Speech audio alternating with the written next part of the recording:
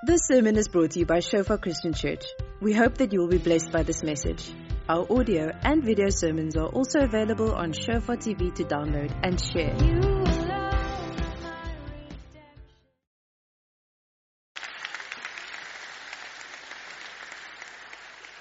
Next Sunday evening, obviously, Reverend Supiwe and Stephen will be here.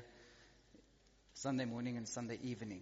Okay, shake somebody next to you and say, why are you smiling like that?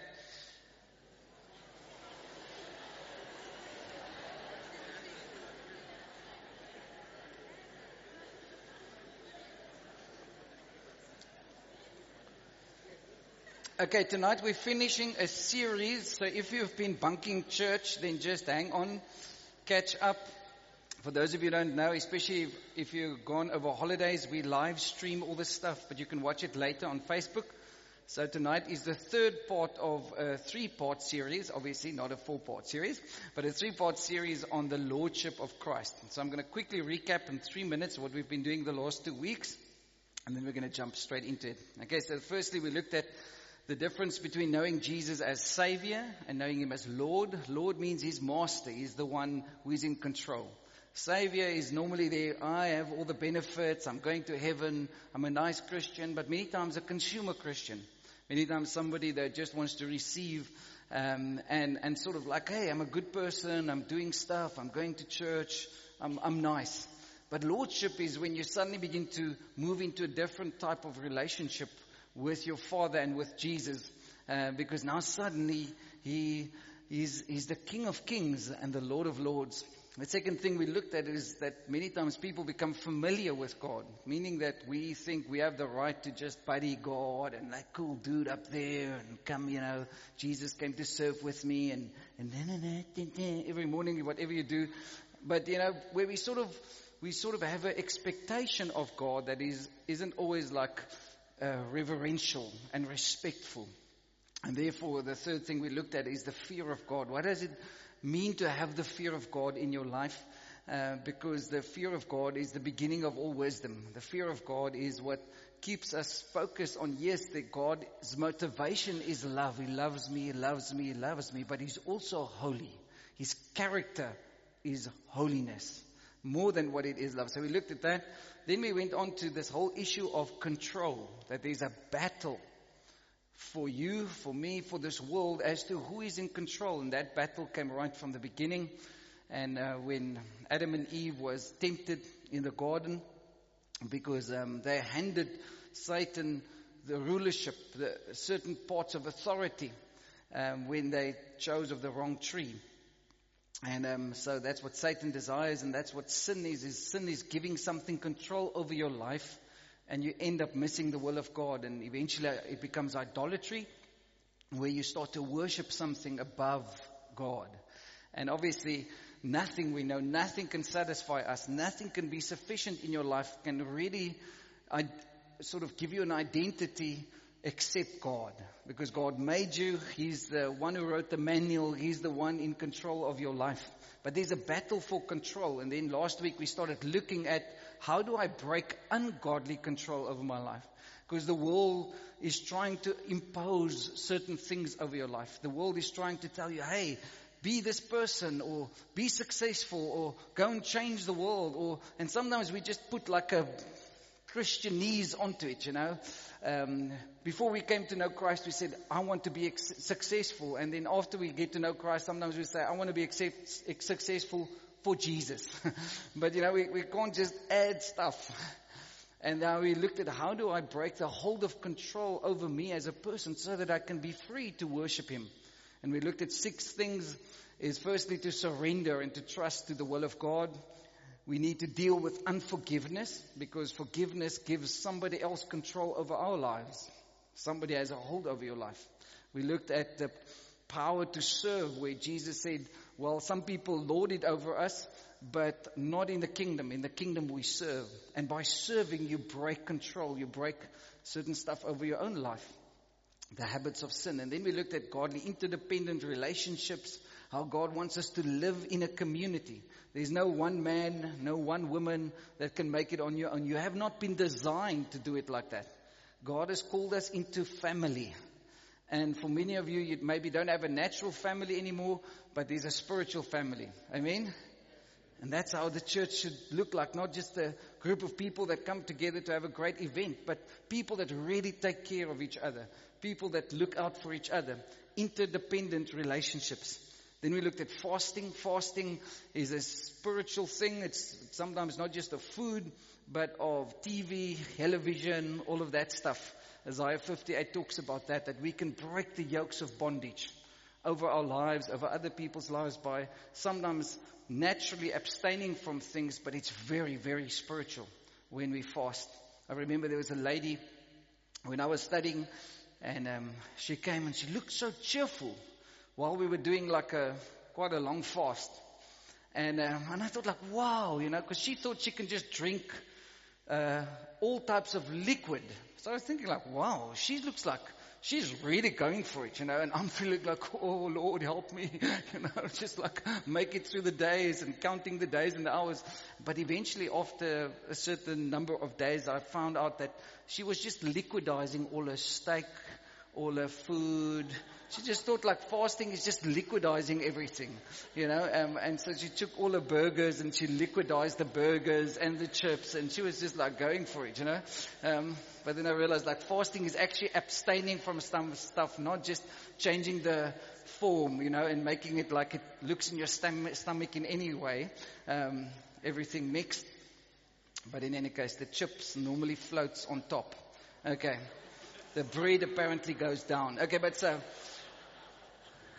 and then we looked at God's authority, and we're going to look a bit onto that or about that tonight. And the sixth thing that we looked and we started on is obedience and surrender. And that's where we're going to jump into tonight. So Father, we thank you for your word. Thank you, Lord, that there are so many people all across the world standing up and declaring Jesus as Lord of their lives. And that's what we're doing tonight. You have overcome. You have overcome. And we want to thank you, God, that we can be part of a body, of a bride that is making herself ready for your return. And in our hearts and in our desire is Jesus, come soon. Come, Lord, come.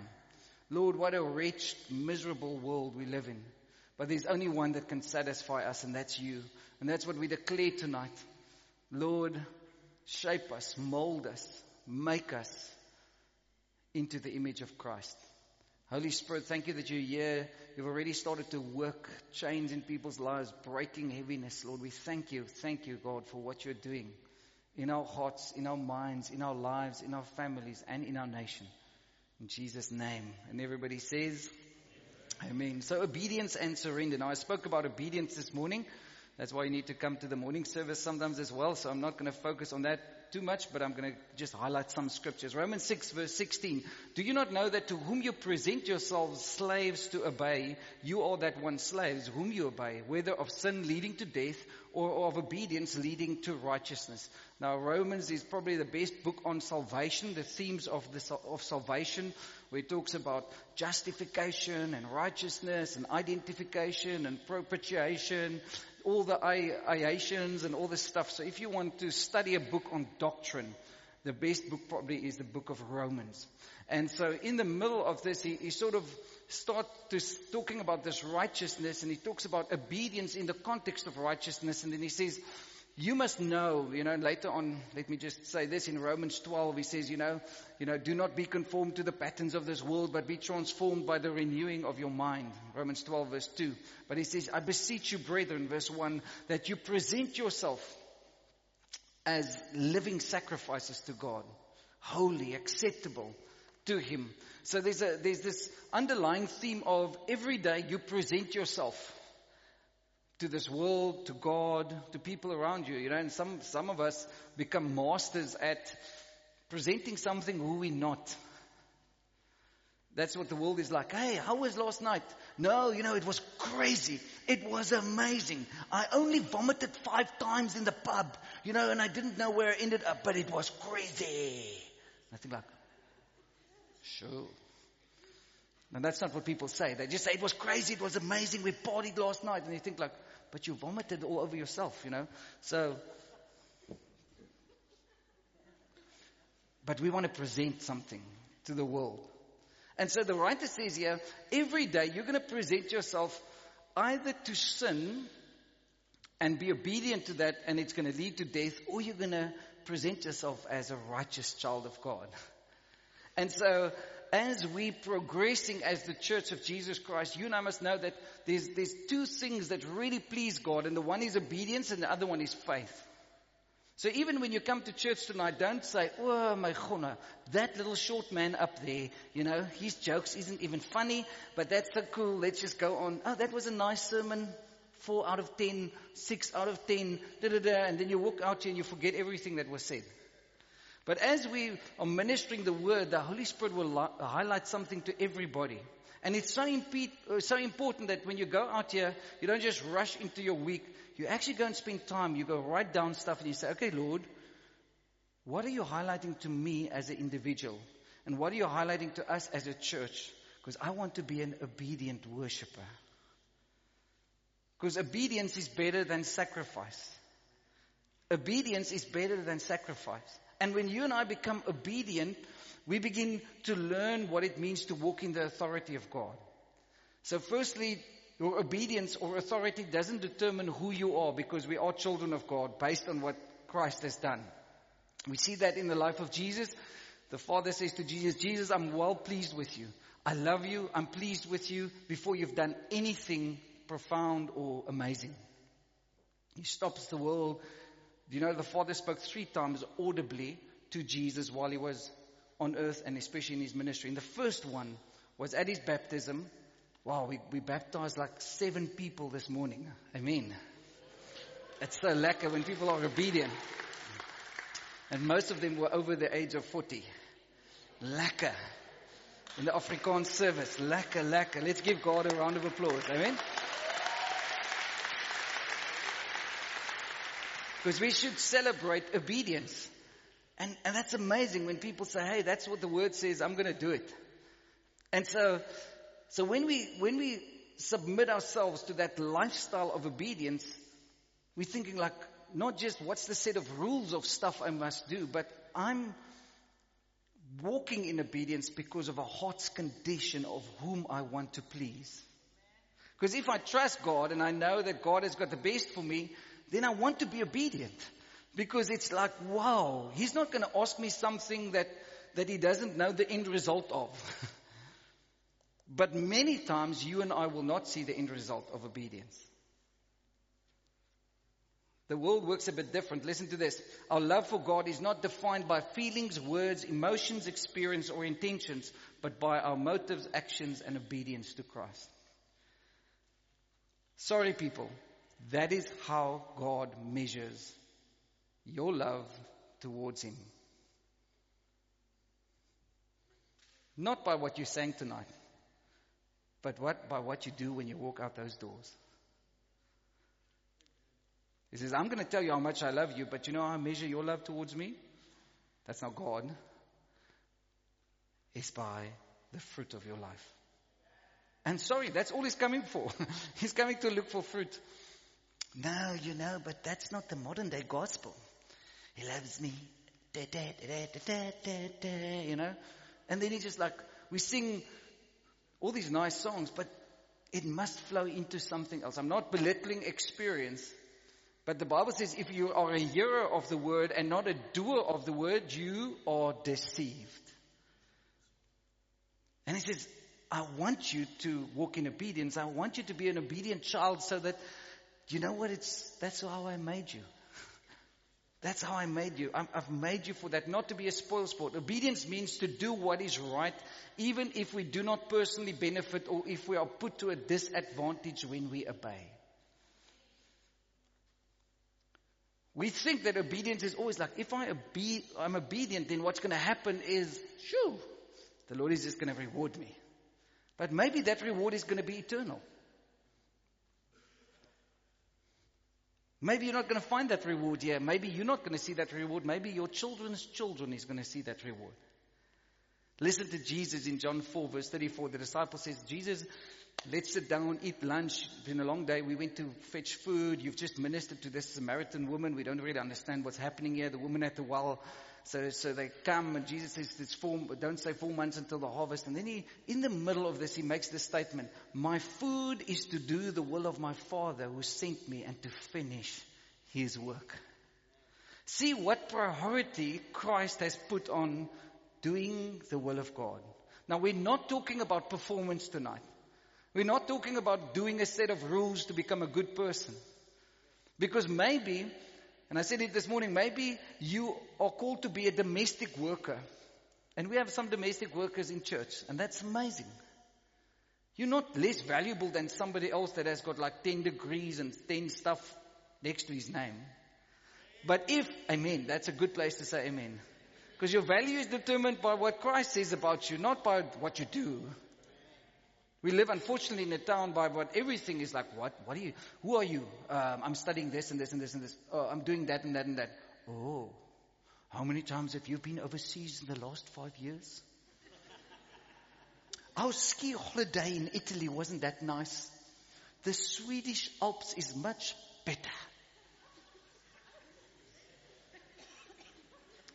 Oh, but when I phoned Obama the other day, he was like, and then we just like do, and then you think like, names dropping,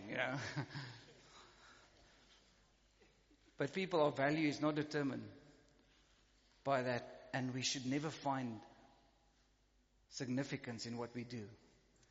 But what you do is unto God. And so if you are a domestic worker, be the best domestic worker. Do it as worship. These scriptures that are written to slaves. Philemon for the Free State people. Philemon, okay? For the West Coast people, yeah? But the amazing thing is, it says, Paul writes, and sometimes he says, like, be the best slave ever. And you think, like, that doesn't make sense. Yeah, hasn't Christ set us all free? Now, I'm not promoting slavery, I mean. Oh, the pastor said, that's so for people. Let's go into slavery, into like, No, that's not what he's saying. I wish I had time to just explain the context, but when you're doing something, then be obedient, because it's a worship. It's part of following God. It's to do the will. It's like food that you eat every day. Jesus said, that's more than food, is to do God's will in my life. To please him, not because it's burdensome. Listen to this in 1 Peter 4 verse 2. It says, therefore, since Christ suffered for us in the flesh, arm yourselves also with the same mind. Arm yourself with the same mind. It's like you're putting on weaponry. You must have a way of thinking. For he has suffered in the flesh, has ceased from sin, that he no longer should live the rest of his time in the flesh for the lust of men, but for the will of God. The book of Corinthians, for instance, is written towards a group of charismatic believers, people that believe in the gifts of the Holy Spirit. It's called the book of order. And he says to the people in Corinth, he says, guys, you are an amazing church. You're doing all the gifts. You're all great. You're following God so passionately. But you know what? I wanted to give you meat, but I can only give you milk. Because you're carnal Christians. You haven't learned to control your flesh. And here Peter writes about the same thing. It's called self-control. It's called the ability to say no sometimes to stuff that you know is going to destroy you. So where does the Lordship of Christ start? Right there. Take your finger. Don't point it, just go like this. Zoo, zoo, zoo, zoo, zoo.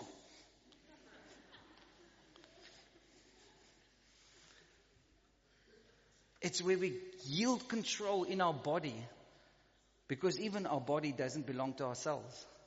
You can't do with that body what you want to do. It's a temple of the Holy Spirit. And so when we get to this place of yielding control, it's not so that we just like, oh, stop sinning. It's just say yes to what God wants in your life. Say yes to the call of God on your life, because you're missing certain things if you always go back to those old habits.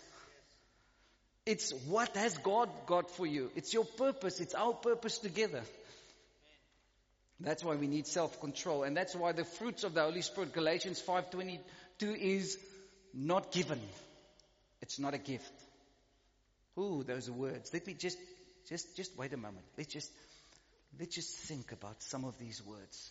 Love, joy, yes. Oh, joy. Peace. I'm not promoting karma, just peace.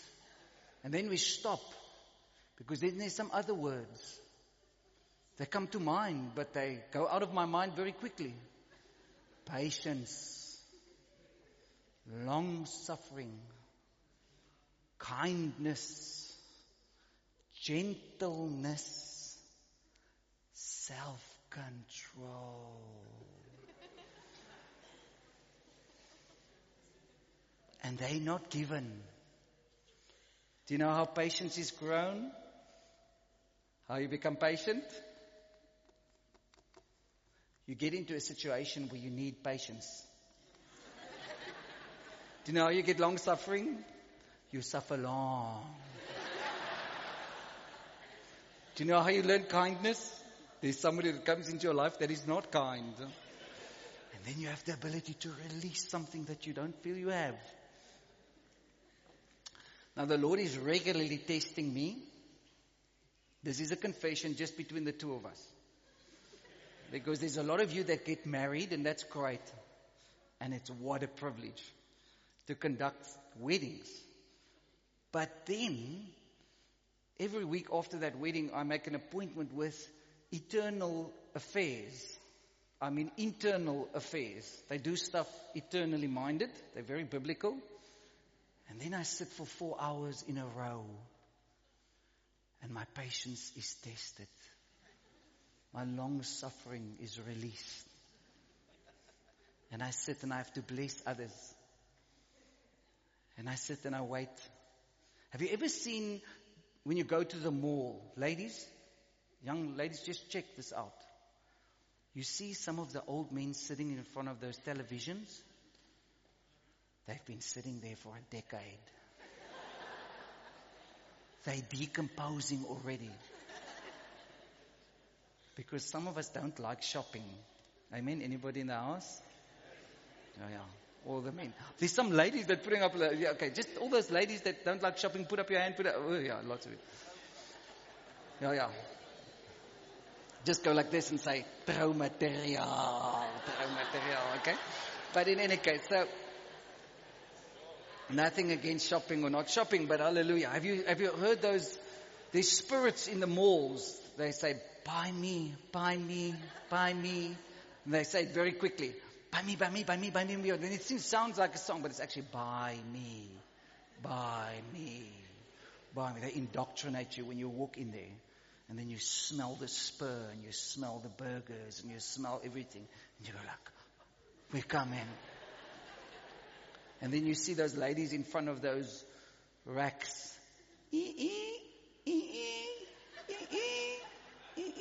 And they're just like, they're checking everything out. But they're going like for decades. There's hypnotism in the mall. I'm only joking. Okay, but so God will set you up with some places where everything inside of you you want to manifest certain stuff that you don't have, and then it says long suffering, kindness, gentleness, self-control.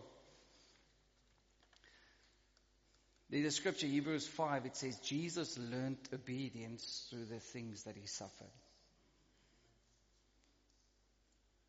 I think it's Hebrews 5 verse 8. Can somebody check it before there's false heresy here in the church? Hebrews 5 verse 8, I think. Jesus learned obedience. It's one of the few things Scripture said Jesus had to learn. You need to be taught obedience, and especially in this world that we're living. How many of you have seen the ladies' final? Auntie Serena tennis final last week. Now, I'm not going to judge anybody, but what you saw happening there, is what's happening in the world. And it's very ugly. Let's forget about identity politics. Let's forget about women's rights or politics or any stuff like that. Let's just keep it very simple. And I would say this morning, there was the number 1 tennis player in the world manifesting anything but the fruit of the Spirit towards a referee that looked so ugly. It was a black lady, and there was another black lady playing also in the final, so it wasn't about any of that stuff. In such a way that the New York crowd just screamed at how angry they got because rights have been violated. But I just make it very simple. If I drive over the stop street without stopping, and the traffic guy stops me and says, I'm going to give you a fine because you didn't stop at the stop street, you transgressed a law, then you know what's going to happen? I can say, I didn't feel like stopping. I didn't feel like stopping. I sang a song this morning. Don't stop me now. Yeah? And that traffic guy is going to say, sorry dude, I don't care who you are, you were wrong. If you transgressed a law, you were wrong. But today, there isn't wrong and right anymore. There isn't laws because how do you feel about it? And that's called the lawless spirit. And Jesus said that will be the Antichrist spirit. That will be the spirit that will come into the world. Not in a person, but it's already here. Where everybody take a law unto themselves. That was one of the first scriptures we read in this series. Because Jesus says, you can even say, Lord, Lord, but then depart from me, you do not know me, you practice lawlessness. But let's get to some good news. John 14 verse 12. Most assuredly I say to you, he who believes in me, the works that I do, he will do also. And greater works than these he will do because I go to my Father. And whatever you ask in my name, that I will do, that the Father may be glorified in the Son. If you ask anything in my name, I will do it. If you love me, keep my commandments. What a promise. Jesus said, greater works will his church do than what he has done. Cast out demons, raise the dead, heal the sick. Serpents will come, bite you, but nothing will go wrong. Greater works. I must go away because I'm going to send the Holy Spirit to you, and greater works will you do than what I've done. Do we really believe that? Do you believe that what you read in Scripture is true? Do you believe that when Jesus said it, he actually meant it? But why is the church then so powerless? Because we're compromising the basics. Because we want to live by feeling and emotions and not by truth. And not by what he says. If you make the standard of Jesus your highest priority of the word, and I'm not talking about perfection, I'm just talking about a willing heart to be obedient. See what he's going to do in your life. Listen to this. 1 John 5 verse 3 to 5. For this is the love of God, that we keep his commandments. Now, you may try to want to do it the modern day, like, no, but Jesus, you don't actually speak in commandments anymore. Said who? Every word is the word commandment. Oh, no. No. The other day I read in the Old Testament the 10 suggestions of God. Let's just, that word commandment is a bit like, how can God speak in commands? He speaks in suggestions. But if a general of an army or a king walks in and he speaks in a commandment, and this is a tough one, do you think that general of the army is open to suggestions when you're on the battlefield? So it's a part of our relationship with God. And yes, sometimes he says, love, I love you, I'm proud of you. He does that all the time. But sometimes he walks and he says, church, now you're an army. Church, rise up. For this is the love of God, that we keep his commandments, and his commandments are not burdensome. It's amazing. He says, it's not weighing you down. He's never going to put something or ask something or tell you to do something that is burdensome. That's like amazing. Can somebody say amen? For whoever is born of God overcomes the world. And this is the victory that has overcome the world, our faith. Who is he who overcomes the world? But he who believes that Jesus is the Son of God. How many of you believe Jesus is the Son of God? Come on. And he says, what overcomes this world is our faith. He says, whoever is born of God, if you are born again here tonight, I've got good news for you. Not based on what you've done or what you should do, but based on what Jesus has done, you have overcome this world, and specifically referring to the sin and the habits and the influence and the control that this world wants to have over you. You're free from that. Whoever is born of God has overcome this world. And this is the victory, is when you and I step out in faith, when you and I sometimes do stuff and we think whoa, And I told the church this morning, but there's one guy that just responded every week. Every week he came to the front, and later on people just said, hey, shoo, that's too much, you are saved. Don't come every week. But today this guy is an evangelist. I just told him, come. If you want to come, come. Don't worry what people say. Just come.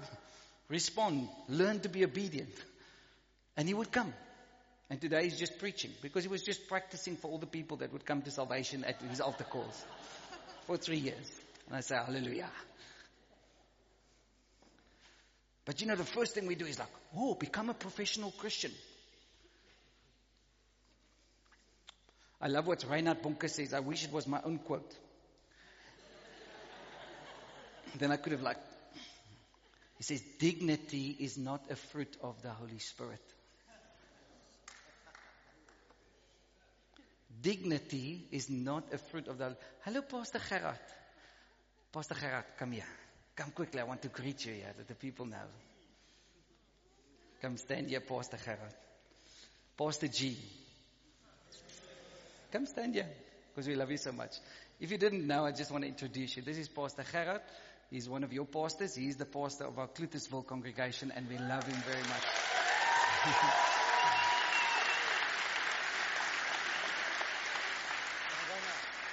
Yeah. And he got saved how many years ago there in the DF Malan Hall? 18 years. He and his company would help to clean the Kutzenberg Center. And then one night he got saved there. And 18 years later, now he's the pastor of the Shofar Church in Clutersville. And they're doing amazing work. Pray for them. There's lots of gangsterism, lots of stuff there. But God is given a man and some of his people sitting there next to him. But in any case, that's got nothing to do with nothing. We just wanted to honor you and bless you. Whatever has been born of God has overcome this world. Turn to your neighbor and say, whatever is born of God has overcome this world. Whew, now we're going to pick up some speed. It's still holiday, amen? Okay, how many of you give me an extra 15 minutes? Just raise your hand. 15, 30, 45, 50. That always works with all the new people, okay? So I've got 3 hours. Just from this block, I've got another 3 hours. Hallelujah. So now, as you become obedient, what begins to happen is you begin to learn the authority. God begins to teach you what it means to operate in authority.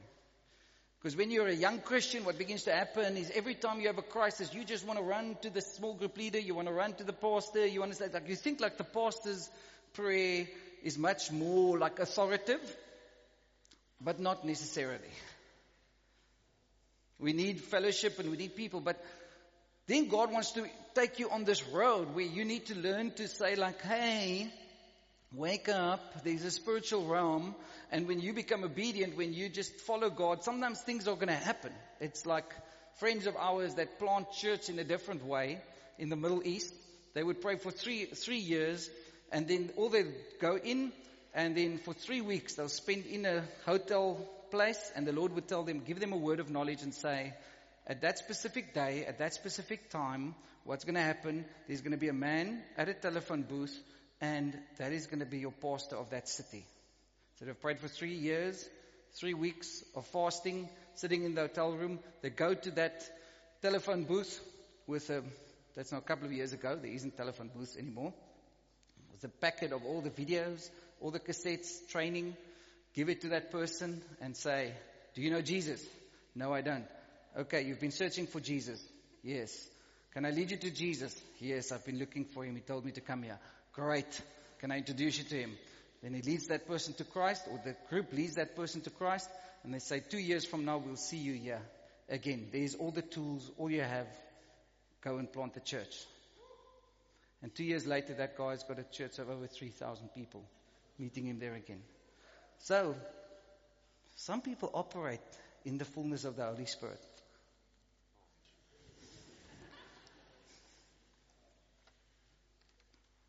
God is doing amazing stuff. In China, some of those churches, they don't tell you where you're going to meet on the Sunday. I've told the story before. We were in the northern parts of Beijing, and we went to a worship service. And so we got a couple of hours to get up there, because they would break up the group so that nobody would see and the secret police won't follow you. I think that was in 2003.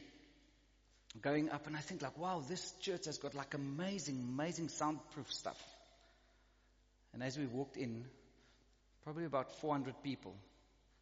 That's just one big small group of that church. That is I think there are about 3 million people in that congregation, all lying on their faces, worshipping God for 3 hours and not saying a word. Because they've discovered that worship isn't what you sing, it's what you present. It's who you present yourself to. Worship really hasn't got a lot with the songs that we sing or the experiences. And then suddenly, they begin to pray and say, but you're not allowed to pray before Thursday. Only Thursday and Friday you're allowed to pray, because somewhere between Friday 5 p.m. and Sunday 12 p.m. you're going to have church. But you don't know where and you don't know what time. And you must get a word of knowledge from the Lord where church will be on Sunday. So everybody hears from the Lord. Sure. That's how some churches operate. No, that's scary. Oh, I love it. I love it. Okay, next Sunday, we're not meeting here and we're not telling you where we're meeting. We're not trying to be like the church in China, but people, God is doing amazing stuff. But we've become lazy. We've become consumeristic. We've become comfortable Christians. I've had the privilege of being in Iran and lots of places, but there's one place in Egypt. I remember this guy we met. We said, okay, will you please pray for us? Or I first asked him, what can we pray for the church in Egypt? What can we do? Can we bring teams? He says, please don't bring teams from the West, because you will just dilute the gospel. I said, what can we pray for you for the church in Egypt? He said, pray that the church in Egypt will embrace its season of martyrdom that is coming. And then the conference is how to stand strong in times of persecution. I wonder how many Western Christians would come. How to stand strong in times of persecution. But God is inviting us. And that's why Luke 9 verse 1, when we talk about the authority of God, He called 12. He sent them out in Luke 10 verse 17 to 19. We spoke about that last week. Okay, 2 more slides. 3 more slides. Are you ready to go? In Luke 7 is probably the story, and I'm just paraphrasing, of this Roman centurion. He was not a Jew. And he comes for his servant, not for himself, for his servant. And he sends a message to Jesus. And Jesus says, I'm going to come. And then he says, I'm not worthy that you come, but Jesus, you just speak the word. You just speak the word, and my servant will be healed. Because I'm a man under authority.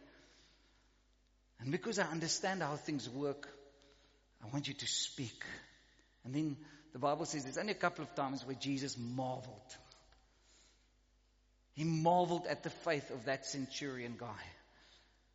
He says, I've not even found in Israel a guy who's got so much faith, because he understands not just who I am, but the life of authority I've given him. Jesus, just speak the word.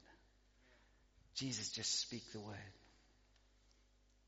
Go read it, Luke chapter 7, verse 6 onwards, that whole story. And that brings me to the last slide. A word that we don't know in our modern language anymore, because it's probably the one thing flowing from a place of humility that Jesus wanted to show the church. And the cross is that ultimate place of surrender. That ultimate place of surrendering to the will of God.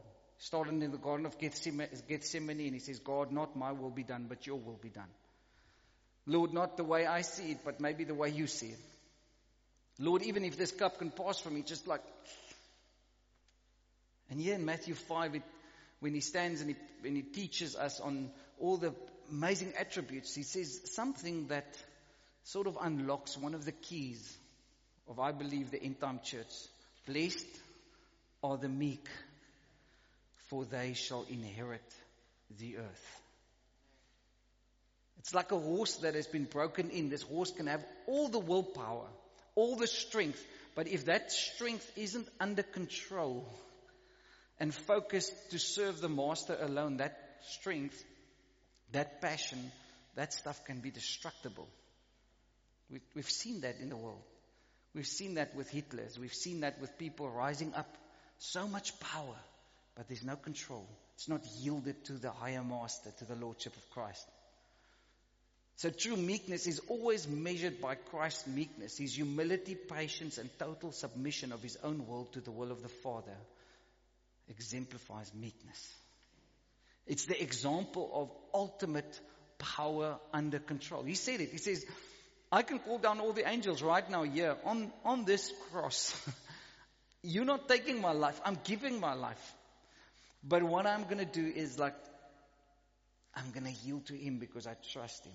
Even when they say bad stuff. Even when they do this, Father, forgive them. Because they don't know what they're doing. And so the Lordship of Christ always flows into meekness. You'll see this. Where people like Stephen that are even martyred would stand up and see Jesus standing up. When he's being stoned. You'll see it when Paul and Silas stands in the prison. And most of us would it's like, oh Lord, take me out of this prison. I shouldn't be in this prison. I'm a Christian. And all they do is they just start to worship. The prison doors open up. I would have said run Forrest. Polly, let's go. Polly, ons gaan Parel toe. Let's go for this, Let's get out of here. He's delivered us. Nah. Okay. I've got the victory. Wow. But then they realize it's much more than just their own freedom. So the prison doors open up. And they realize there's a prison warden. There's some other people, and they preach the gospel and they lead them to Christ. Because then you realize ultimate freedom isn't about just what God has come to do for me. It's about glorifying Christ in the world out there and showing them there's real freedom. And that's so amazing. When people come and they speak bad things about us as Christians or bad things about the church, rejoice. Bless them. Bless your enemies. Be patient. There's another scripture that says godliness with contentment is great gain. Because God is reflecting the character of Christ. And as we become obedient, our obedience forms and shapes the character of Christ so that the world looks and say, wow, why are those people, how do they love each other so much? How do they sure, because the rest of the world is going crazy. They're all emotional, all entitled to stuff. And all we're doing is we're taking our title and we're throwing it at God. And we say, God, I'm no more entitled because I've got a Lord that I trust, that I love, that loves me, and I want to do his will. And then we give him the title, Lord of Lords, King of Kings. And you know what's going to happen? Whether you do it now or whether you do it one day, every knee is going to do this. Every knee, every king, every president, every minister, every person of importance, every slave, every person on the street, living on the streets, everybody will do this one thing. Bow their knees and say the following. You are Lord of Lords and King of Kings. And some will do it willingly because they've been doing it all their life. And others will do it out of great fear, out of great trembling. The Bible says that day there will be a weeping and a gnashing of teeth. A weeping and a gnashing of teeth. I actually saw a video clip the other day. I think Yapi sent it to me. When Yapi sent you something, it's always like, cool. But this pastor, this is just an ad break because some of you are getting very tense. It's getting very hot in here. But so this pastor is preaching. He says, oh, there'll be a weeping and a gnashing of teeth on that final day. And then there's this lady sitting. This old lady. She's got no teeth. And she smiles. And then the pastor points at her and says, and even those of us that hasn't got any teeth, God will give you a spare set of teeth on that day. You know? And then she goes, and she frowns, you know. But Yapi's got that one. But in any case, it's got nothing to do with nothing. But that day, God's heart is for everybody to respond.